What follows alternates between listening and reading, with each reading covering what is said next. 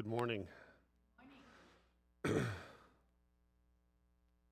Let's go to our Creator with a word of prayer before we start.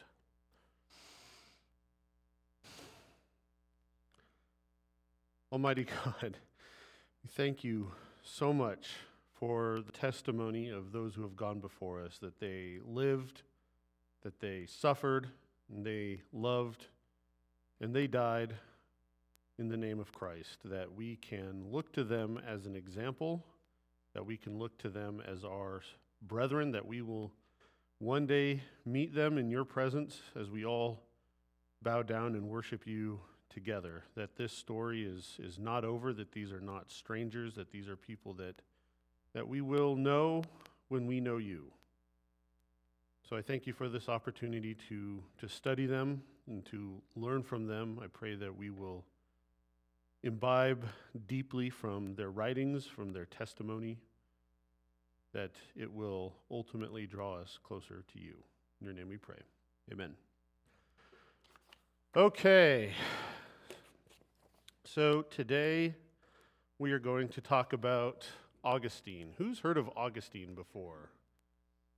It's a name that we should all be familiar with because he is truly the father of what we call Western Christianity.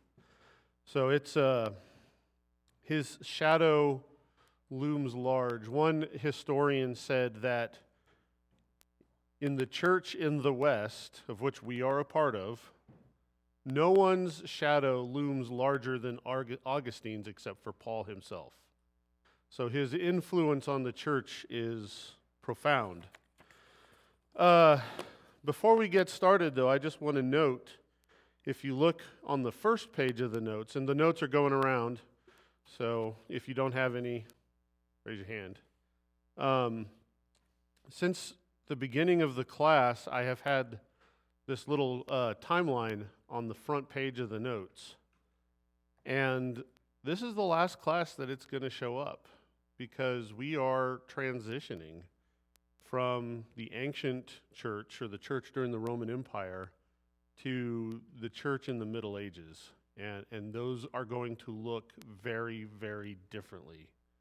So it's an important punctuation in time. Next week, we'll spend the beginning of the class in the Roman Empire, but by the time we get to the end of class, we will be well into not just the Middle Ages, but what we call the Dark Ages. So it's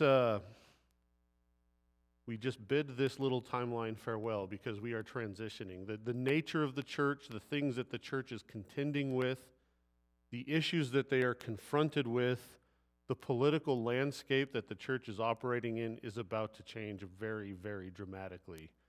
And it's fitting that we're going to talk about Augustine today because when he dies, he is witnessing that transition firsthand. So, in a way, with him dies the ancient church and begins the medieval church, in a way. So let's talk about Augustine. Why is Augustine important? He is important for a host of reasons. As I said, he is often referred to as the father of Latin or Western Christianity. So, as we will discuss, not next week, but the week after, the church is ultimately going to split. And we've seen the roots of that split already, where you have a Latin western half of the Roman Empire and a Greek eastern half of the Roman Empire. And it's not just a linguistic difference, but it's a cultural difference that is going to infuse the church. And ultimately, the questions that the church is even asking are going to be different. Where in the East, Greek philosophy has permeated the culture at large so that Christians are just naturally predisposed to ask very esoteric questions about the nature of God. In the West, that philosophical inquiry never really permeated beyond the highest classes of society. And so the questions that the church is going to be asking in the West are more pragmatic. How do I live? Not how do, the persons of the Trinity interconnect each other in mystical union. There's a fundamental difference. Now, both are important, but those differences are going to characterize the churches going forward. And ultimately, that split is going to come in the year 1054, and we'll talk about that, but we're not there yet. But that split was coming long before 1054, and Augustine, in a lot of ways, is going to characterize that split, at least characterize the western half of it. And our church here, First Baptist at Mount Shasta, we are part of the Western church. We are part of Western Christianity. The Eastern church is encompassed largely in the Orthodox church. And like I say, some people have said that the Protestant church and the Catholic church have different answers to the same questions, but the Greek church is asking different questions altogether. So we are a product of the West. Even though we are not a part of the Catholic Church, we're still a part of the Western tradition. And that's an important thing to remember. And so, as a product of the Western tradition, we look to Augustine as one of our spiritual forefathers, just as the Catholics do.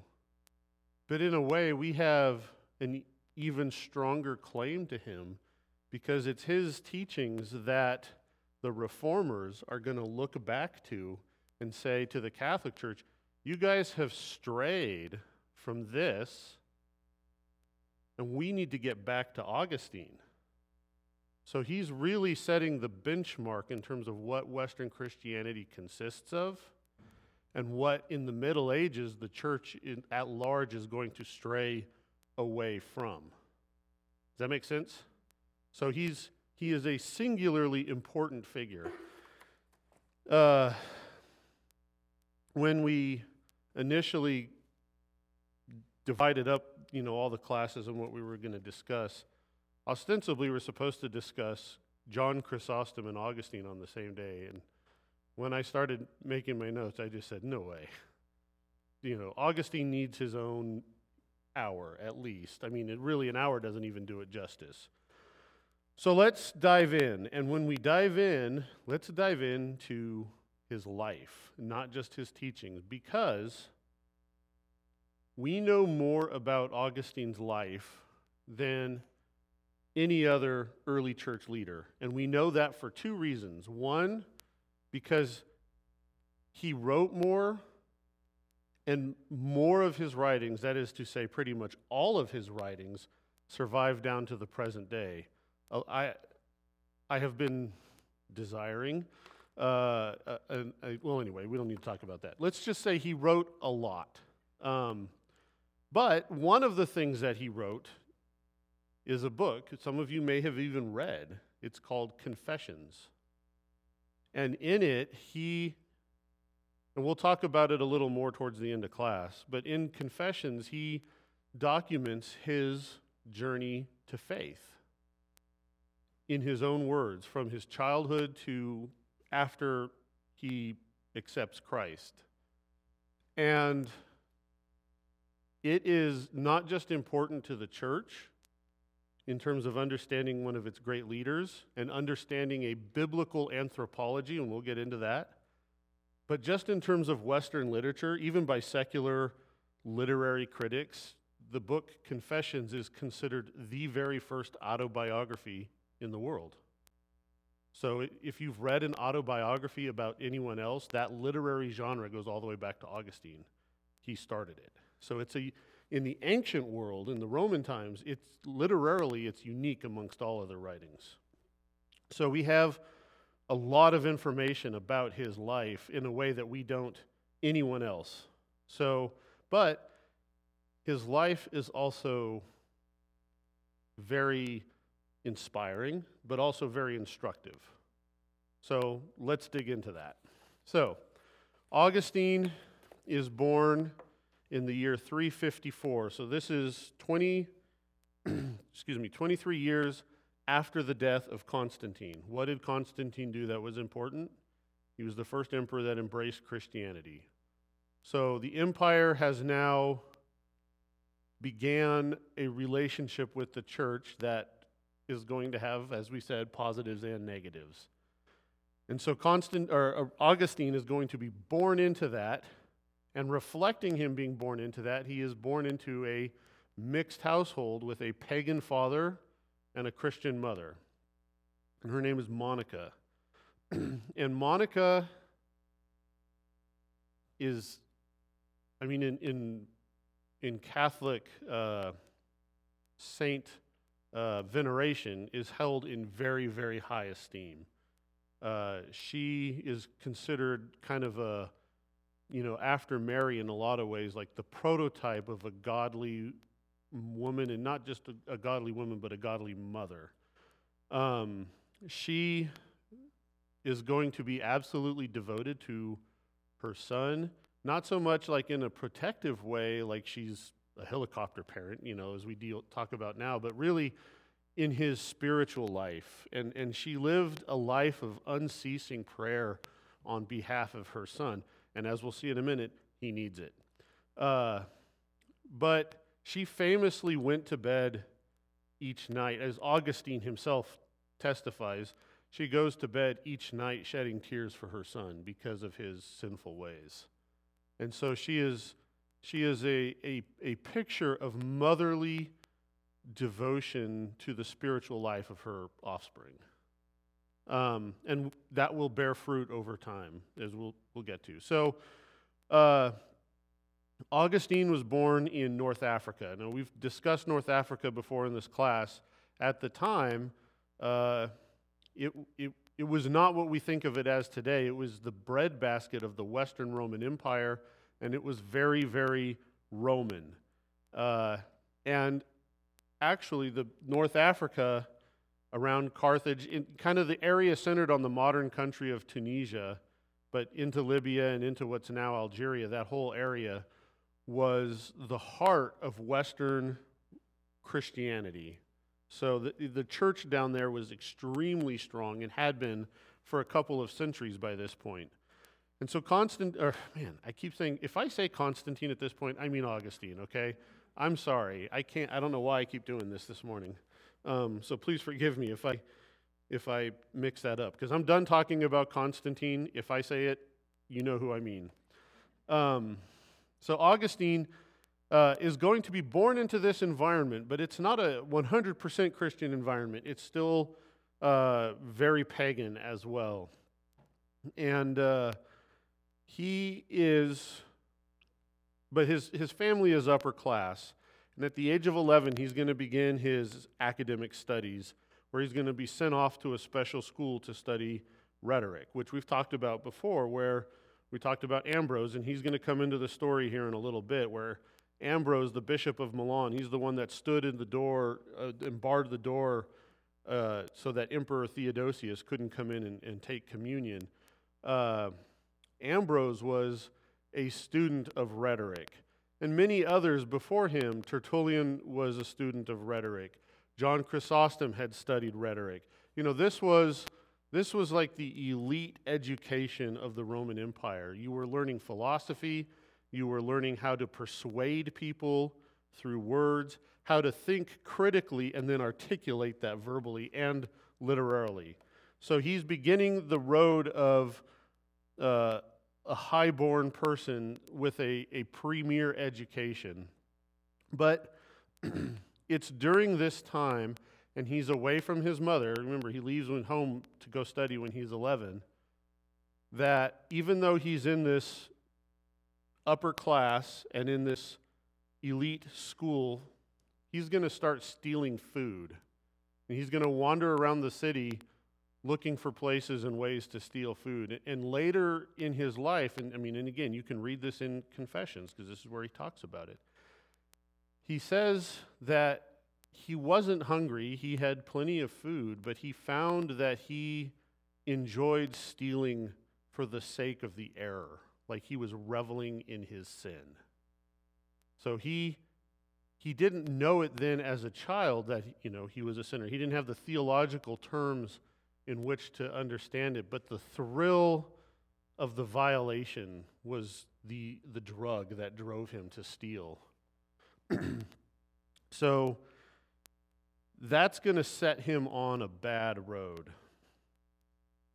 When he's 17, his father is going to die, and he'd grown up in a household with tension where his mother had been pointing him to Christ fervently, but his father had been turning him away from Christ.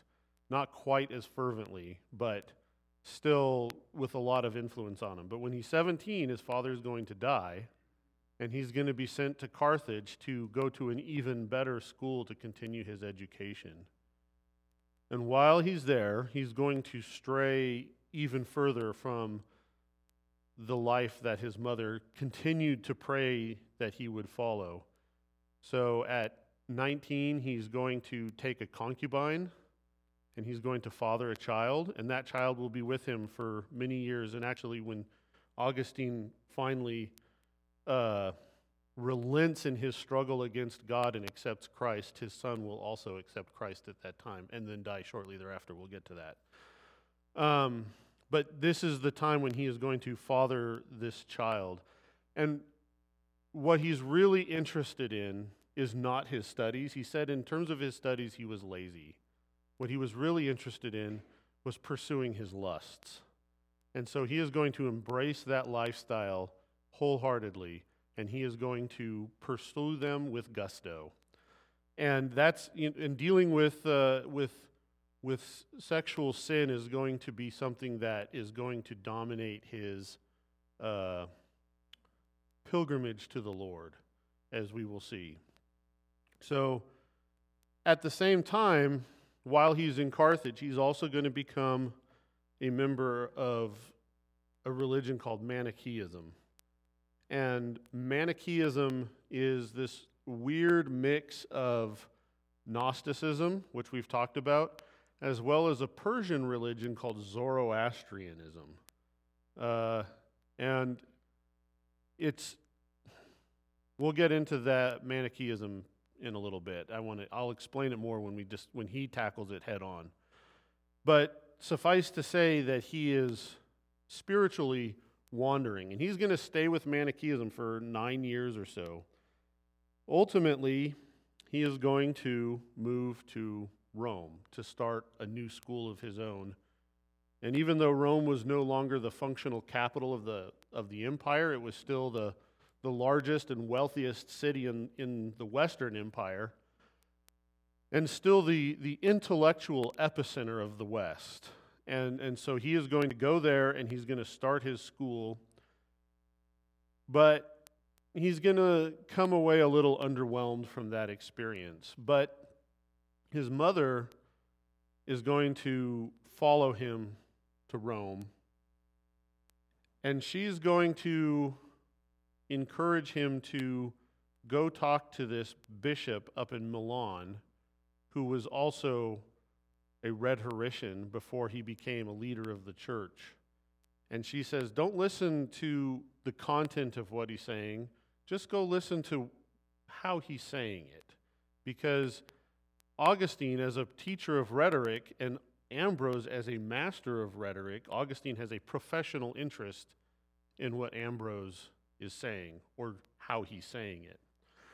And so Augustine and his family, because he still has his concubine and his son and his mother, are going to make their way up to Milan, and they are going to settle there. And while he's there, his mother had a friend who was a Christian man named Simplicius. This is not in your notes, but Simplicius is also working with Monica to save Augustine. And so Simplicius is going to introduce Augustine, not introduce him, but Augustine was already familiar with it, but to encourage him to read Neoplatonists. We're taking Plato's philosophy and adding religious aspects to it. And Plato liked to teach a lot about the Logos, which we've talked about in church, and who else talks about the Logos? John.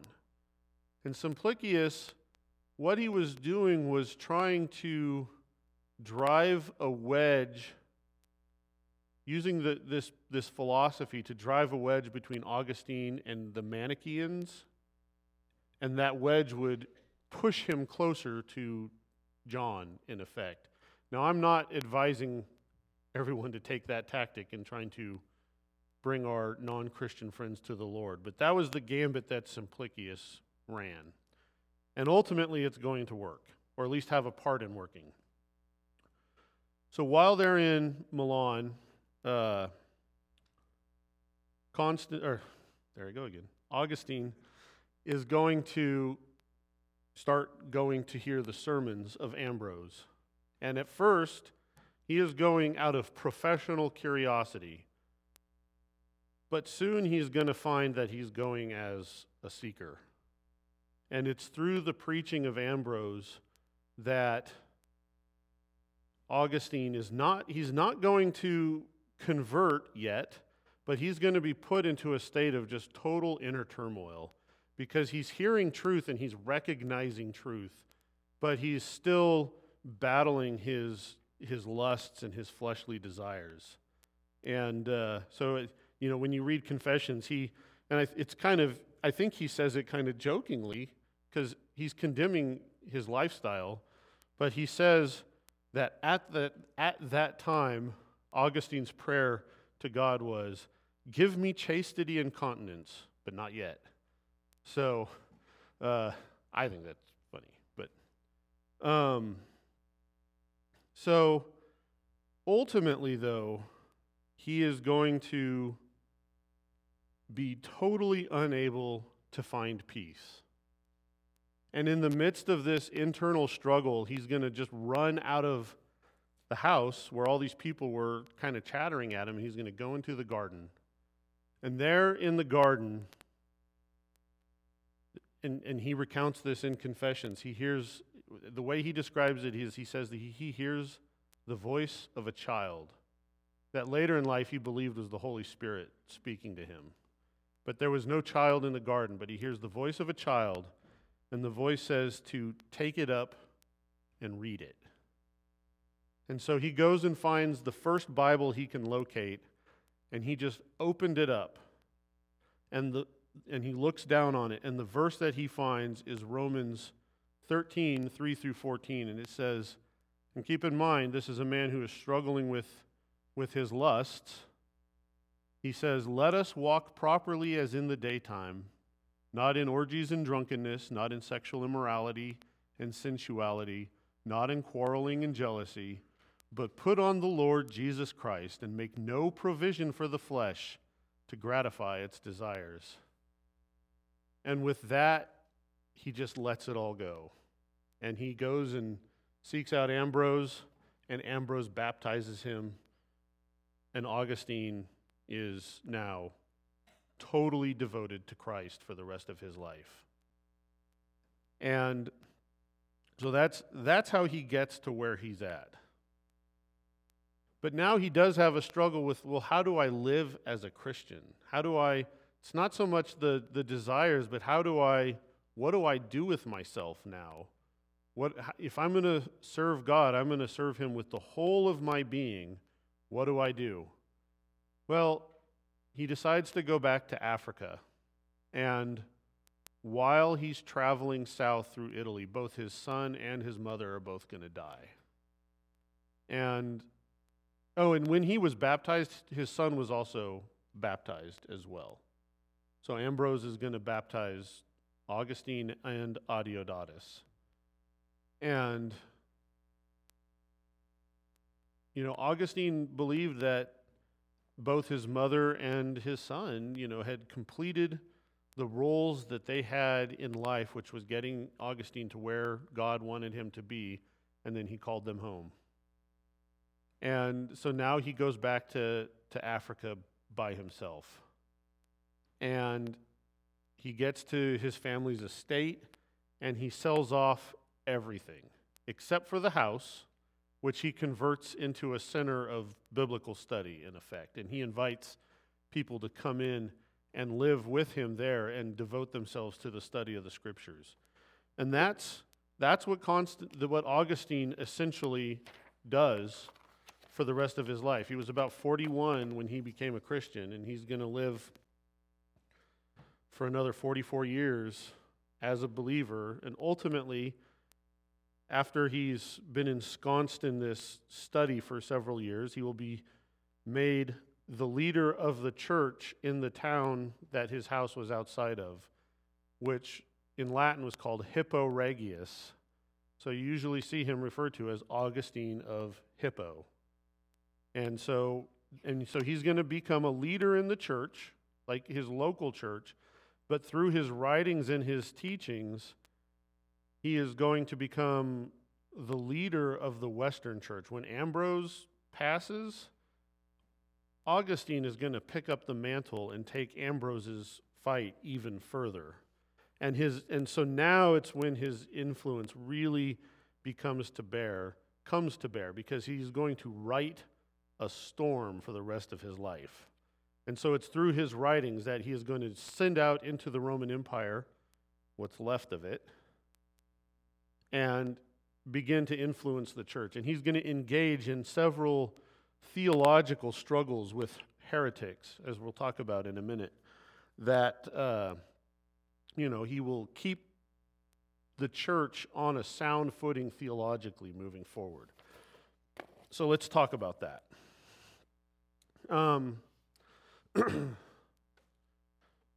Any questions about the life of Augustine before we delve more into what his teachings are? No questions? Okay. Yeah, go ahead.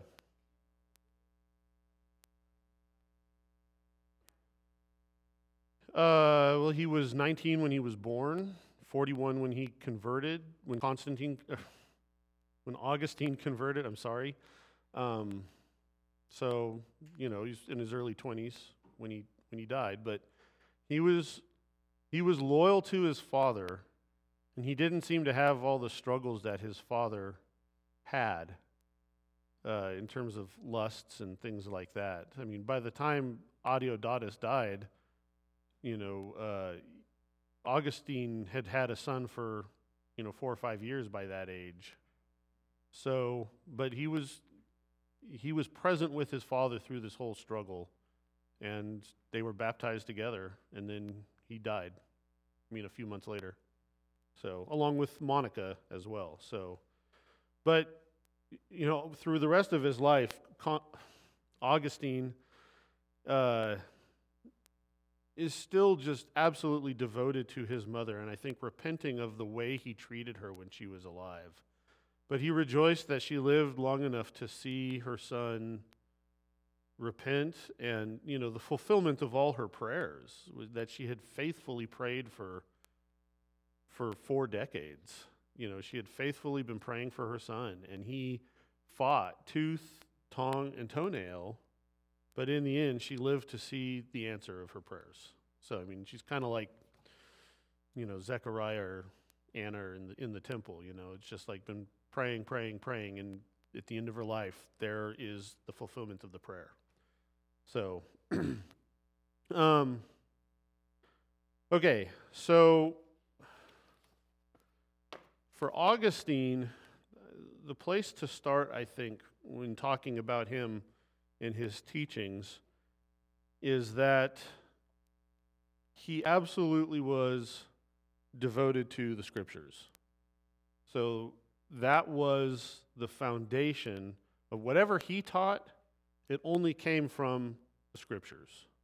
And so he was deeply concerned with the primacy of the Word of God, and that no other teaching supplant that in importance. And so he was concerned with its truth, he was concerned with its authority, and he was concerned with its sufficiency. And when I say concerned, I'm not saying he had doubts.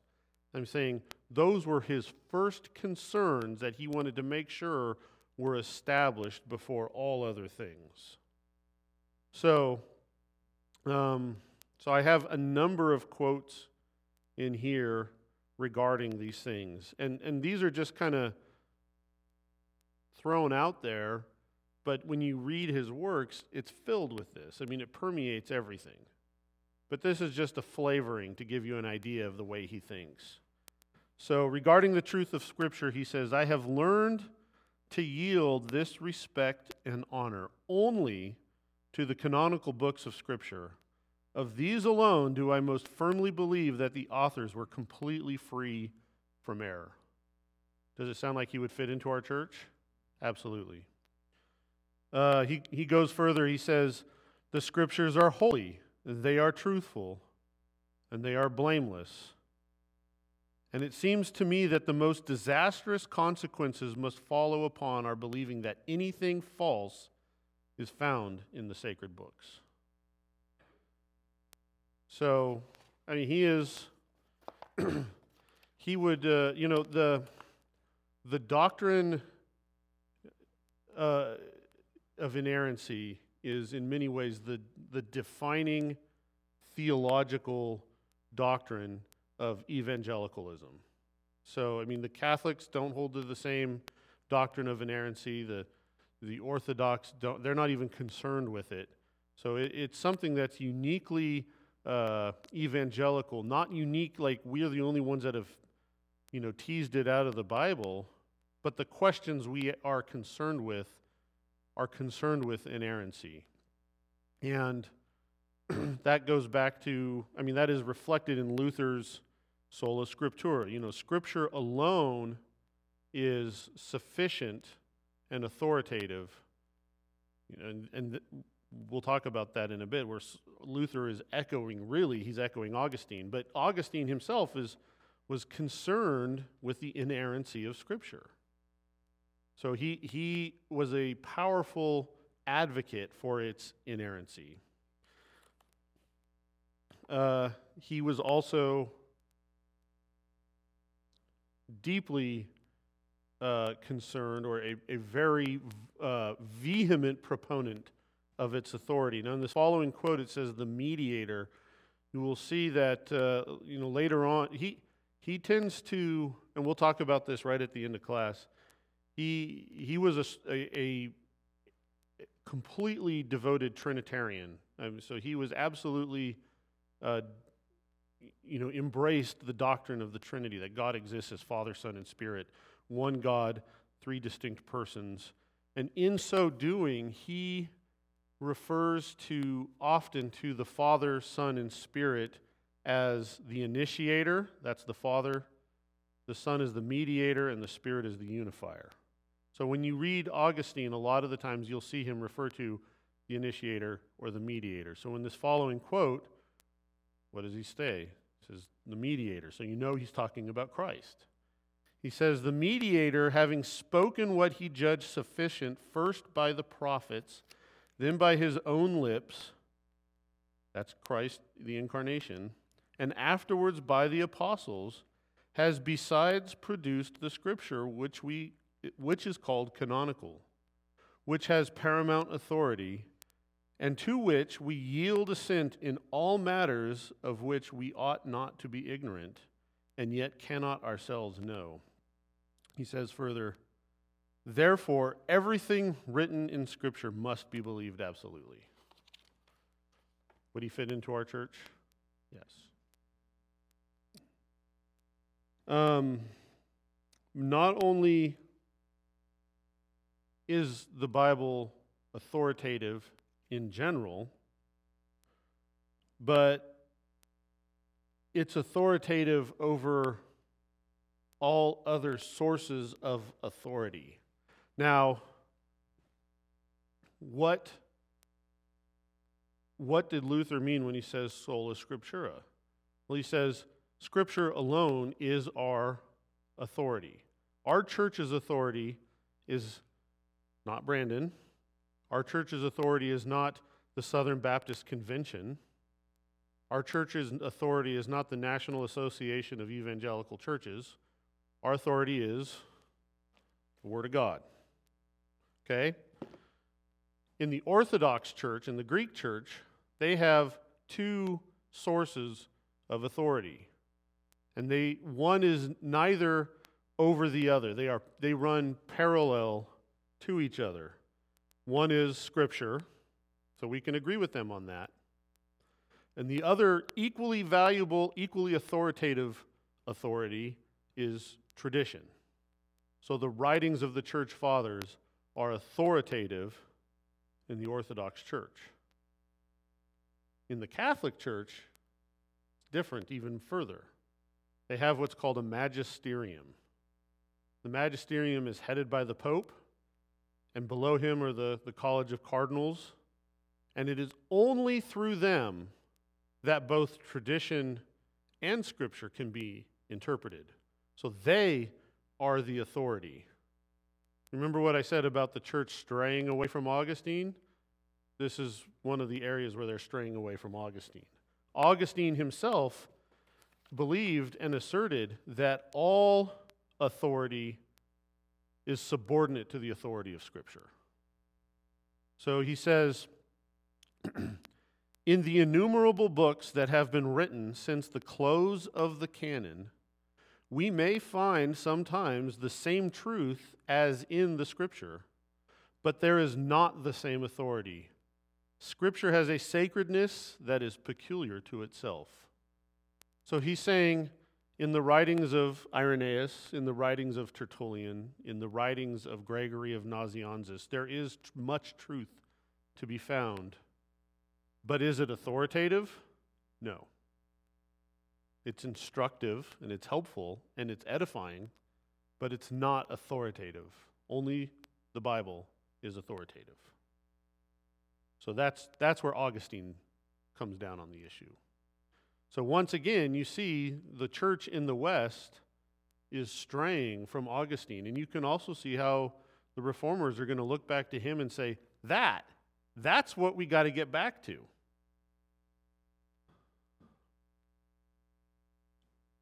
Another form of authority, though, is not the writings of the fathers, but the councils and the creeds, which are very important.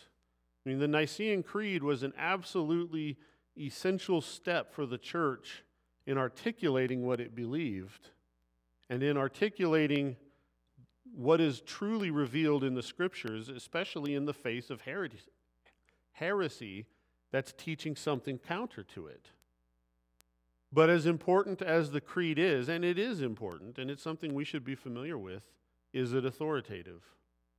Not like Scripture. It's important, and it has some authority. The church through the ages has assented to its truth, and in that, through the assent of the saints through the centuries, there's some, preeminence or preeminent authority is put in it, but not the same spiritual authority as Scripture. And to that, Augustine says this when he's debating an Arian heretic. He says, I must not press the authority of Nicaea against you, nor you that of Ariminum, which was a council of Arian bishops, against me. I do not acknowledge the one as you do not the other, but let us come to ground that is common to both, the testimony of the Holy Scriptures. So just as easily as you can have a council that articulates truth, so can there be a council that articulates false truth.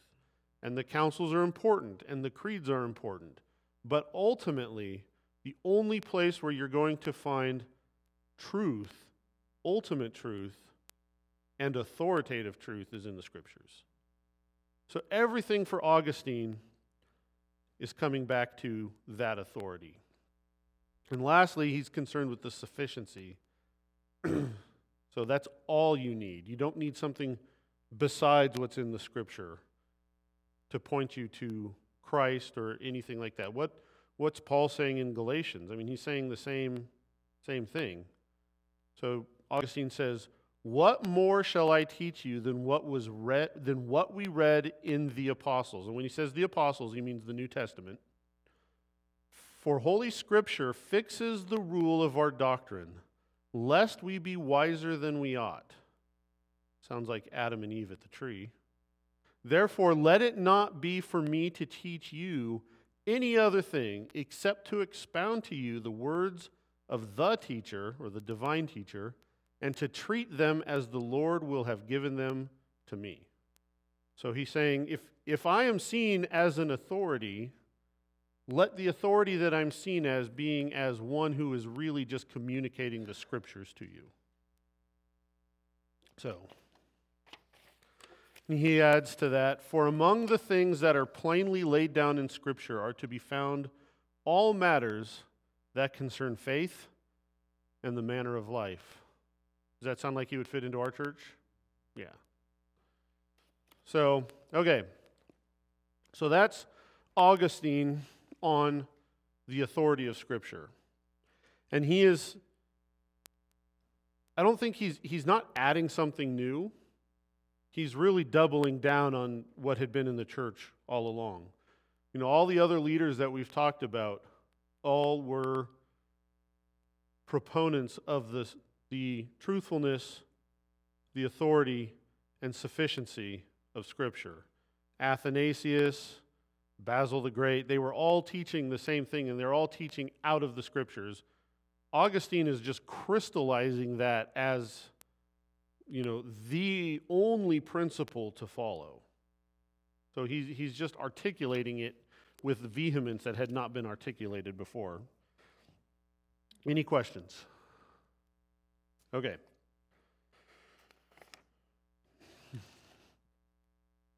This is where I have to start picking more judiciously what I talk about. Okay, so this next section, section 3, I'm just going to touch over really briefly because it's section 4 that I really want to dive into. 2 issues that he's going to confront when he first gets back to North Africa. One is Manichaeism, the religion that he had once himself been a part of. And he is going to actually have a lot of personal guilt. Just struggle with that in his own heart because he led several people to Manichaeism. And now, as a Christian, he is lamenting, in effect, damning them, and steering them away from Christ.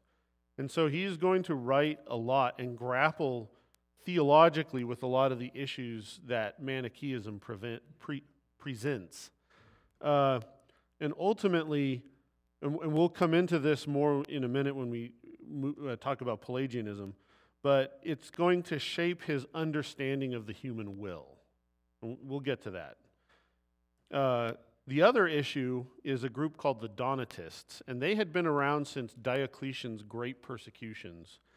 And the Donatists, what they initially were Christians that survived the persecutions, and then after the persecutions were ended, they said, no Christian that lapsed during the persecutions can be admitted back into the church. In fact, they lacked grace. But they were very vehement in that. And they were a group located in North Africa. And Constantine, I did use Constantine.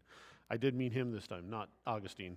Constantine did have to deal with the Donatists for a while, but they're not going to go away for hundreds of years. And after that first generation of survivors from the great persecutions, what it's going to become is they are going to say, no one baptized by a non-Donatist church leader is part of the true church.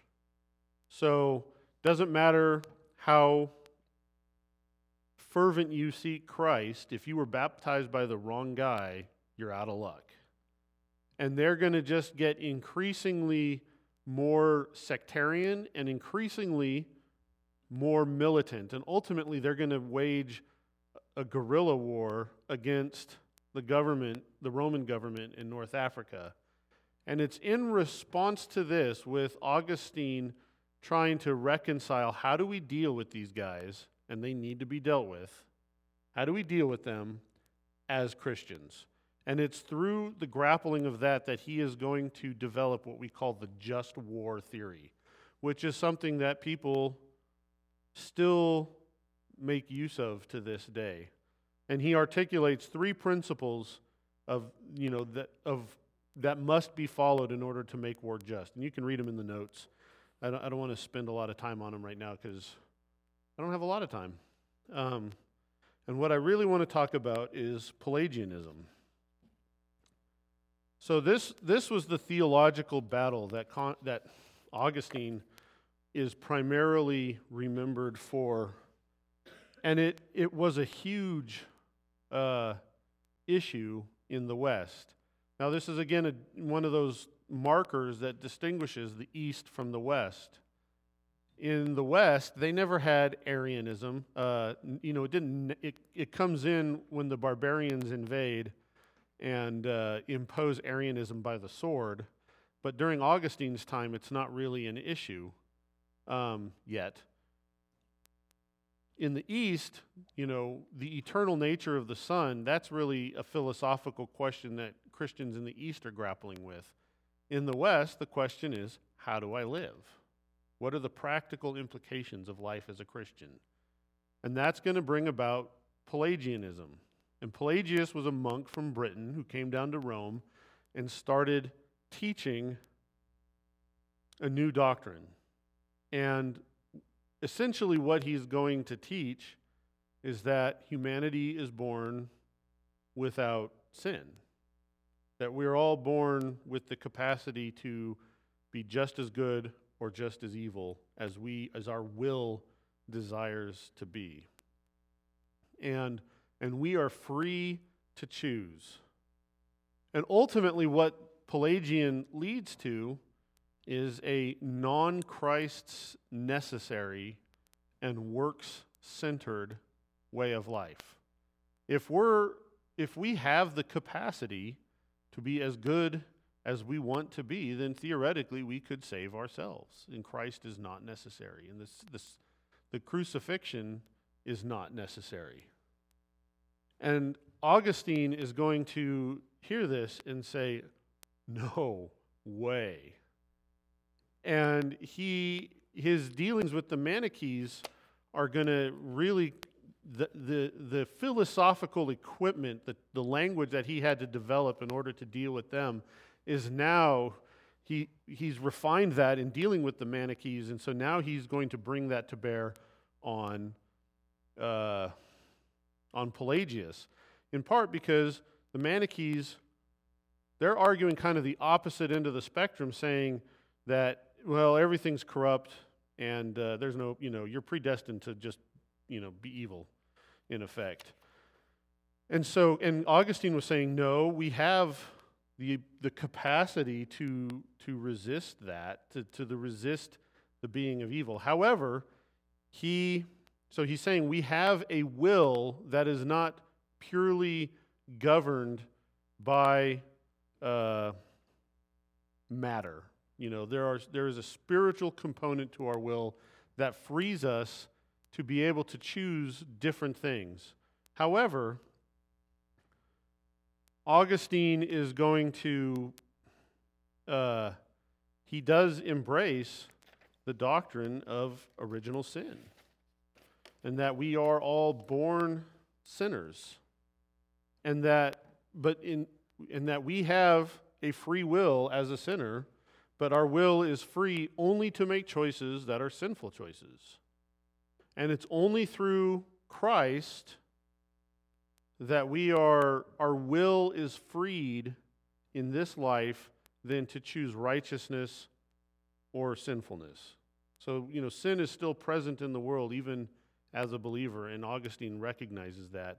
But he's saying once you have faith in Christ, you can pursue righteousness. And that only then when we are in the presence of God, we will still have a free will, but then all our decisions will be, all our choices will be choices of righteousness, in effect. So he is saying, our will, we're born with original sin, our will is hopelessly tainted by that, and we can only choose sinful things. But the avenue out of that is what? Grace.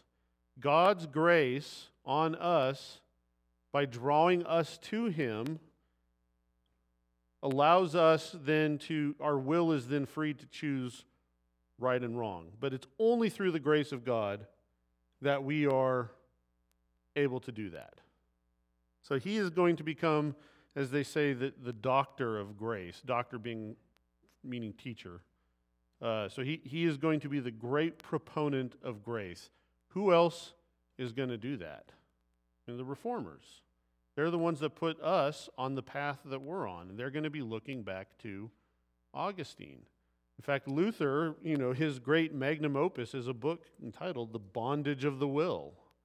And he is looking to Augustine saying, please give me more. Because, what Luther is writing about in response to the corruption of the church is the same thing that Augustine is writing about before the corruption of the church. They're saying the same things.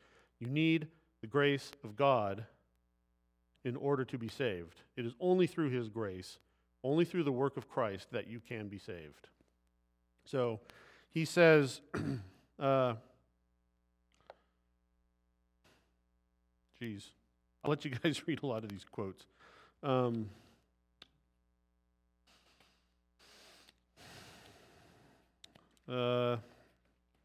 see. Let's move on to the last page. You can read the quotes there on the third page on your own.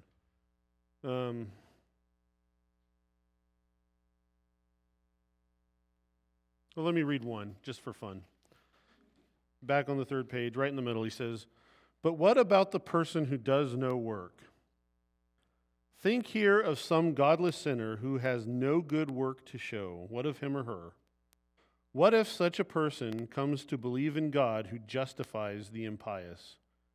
When someone believes in him who justifies the impious, that faith is reckoned as justice to the believer. As David too declares, that person blessed from God, whom God has accepted and endowed with righteousness, independently of any righteous actions. What righteousness is this? The righteousness of faith, preceded by no good works, but with good works as its consequence." The reason I singled that one out is because right there you see Augustine reconciling that tension that exists between Paul and James. So, Luther, who loved Augustine, really didn't like the book of James. In fact, he wanted to staple his Bible shut on that book. He just didn't want to open it. Faith without works is dead. And Luther had a real hard time with that. But, we see now that, the pursuit of faith, the abiding in Christ, properly yields works. If your faith is not yielding fruit, and that's a good word we should use for it instead of works, but if your faith is not yielding fruit, what kind of faith is that? So it's not the fruit that is saving you, but it's the abiding in Christ that yields the fruit that saves you through the grace of God. And Augustine sees that. Luther had a hard time grappling with that, but Augustine got it. He understands that. So let's go to the last page.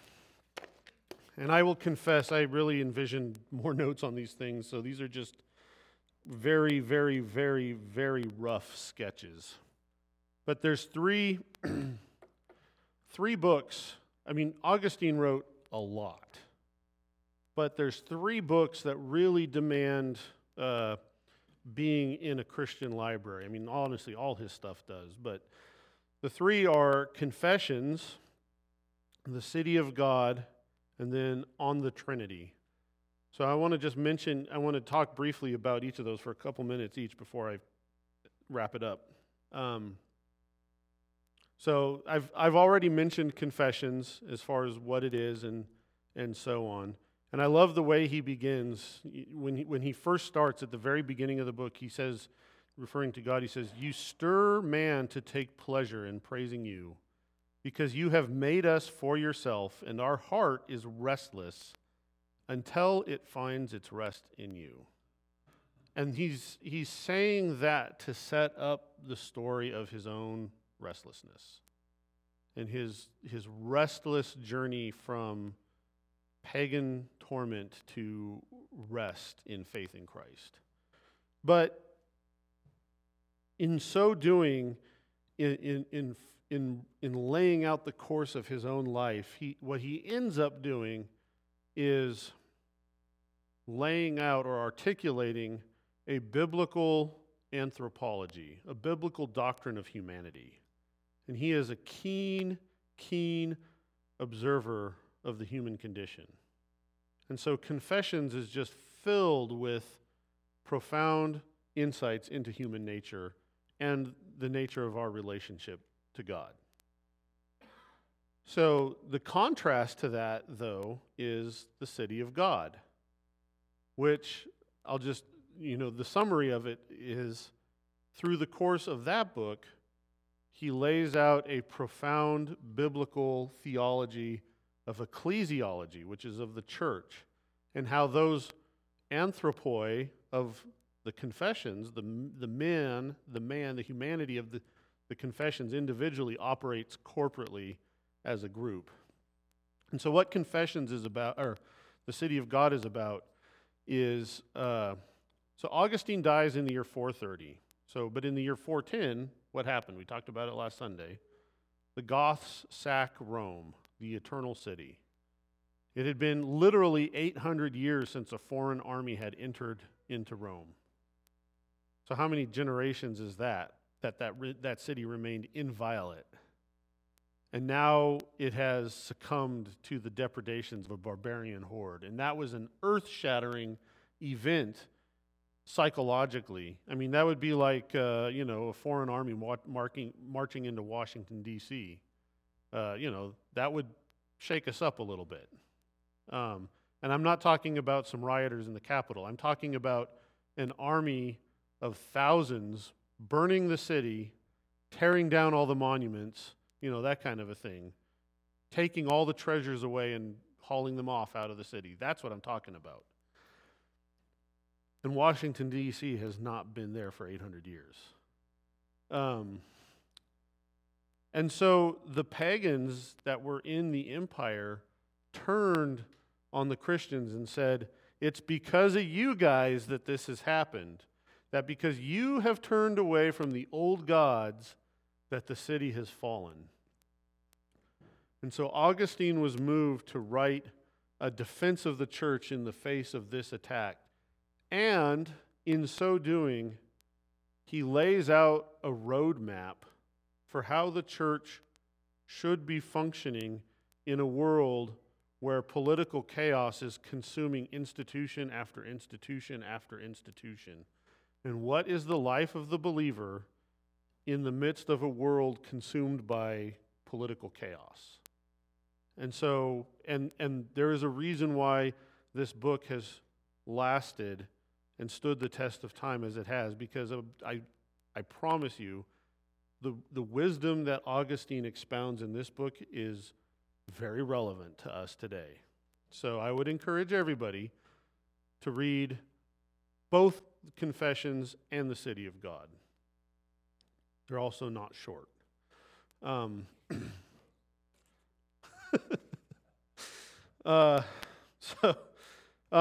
lastly, I don't have time to talk about it now, but his book on the Trinity. Obviously, I didn't have time to even write much notes about it.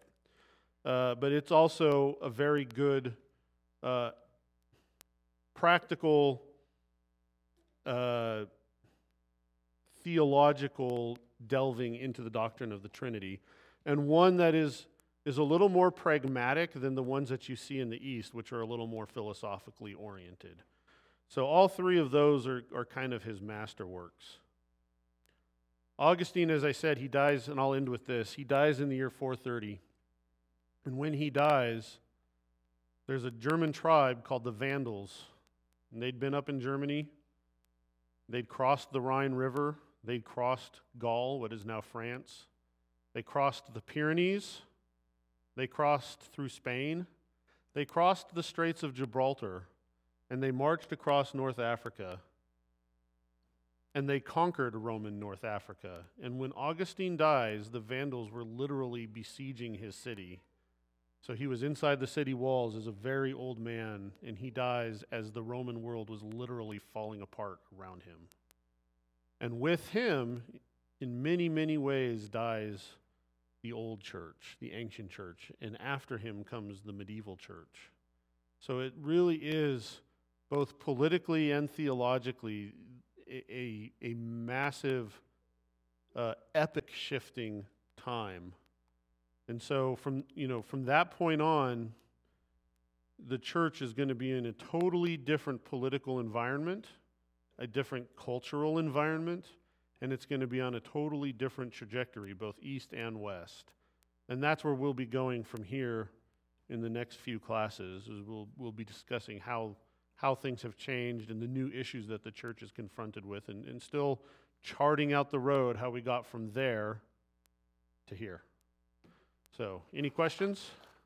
Yes?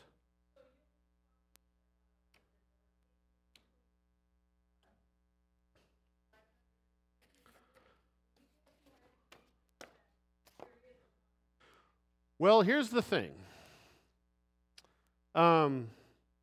Yes, but probably not as much as you want.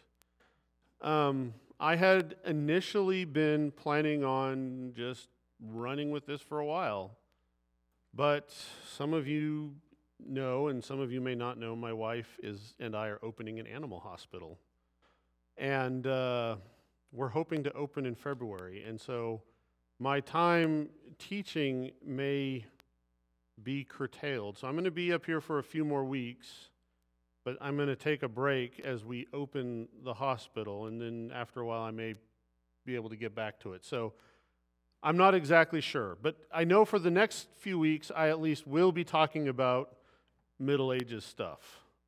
It just may not be as much or as long as you would like.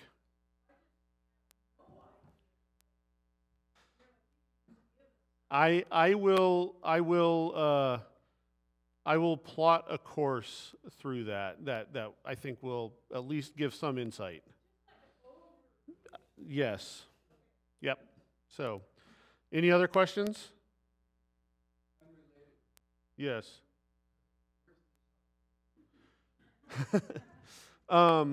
We are going to be in Wairika for a couple of years, but we are working on moving south. I mean, it was really lack of facility down here that sent us that way, but God has provided many, many good things for us up there, and so it really has been a blessing. But we do hope to be back in South County in the relatively near future, but for now, we're 106 Oberlin, which is right where Oberlin hits I-5, is where we'll be.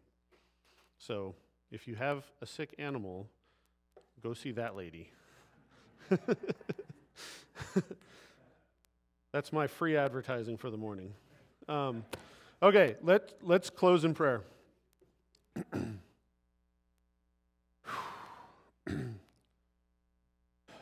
Lord, thank you for giving us so much to think about, for lives well lived, for lives lived in turmoil, in sin, but turning to you in Christ and providing so many blessings therein. So we thank you for this chance to study them.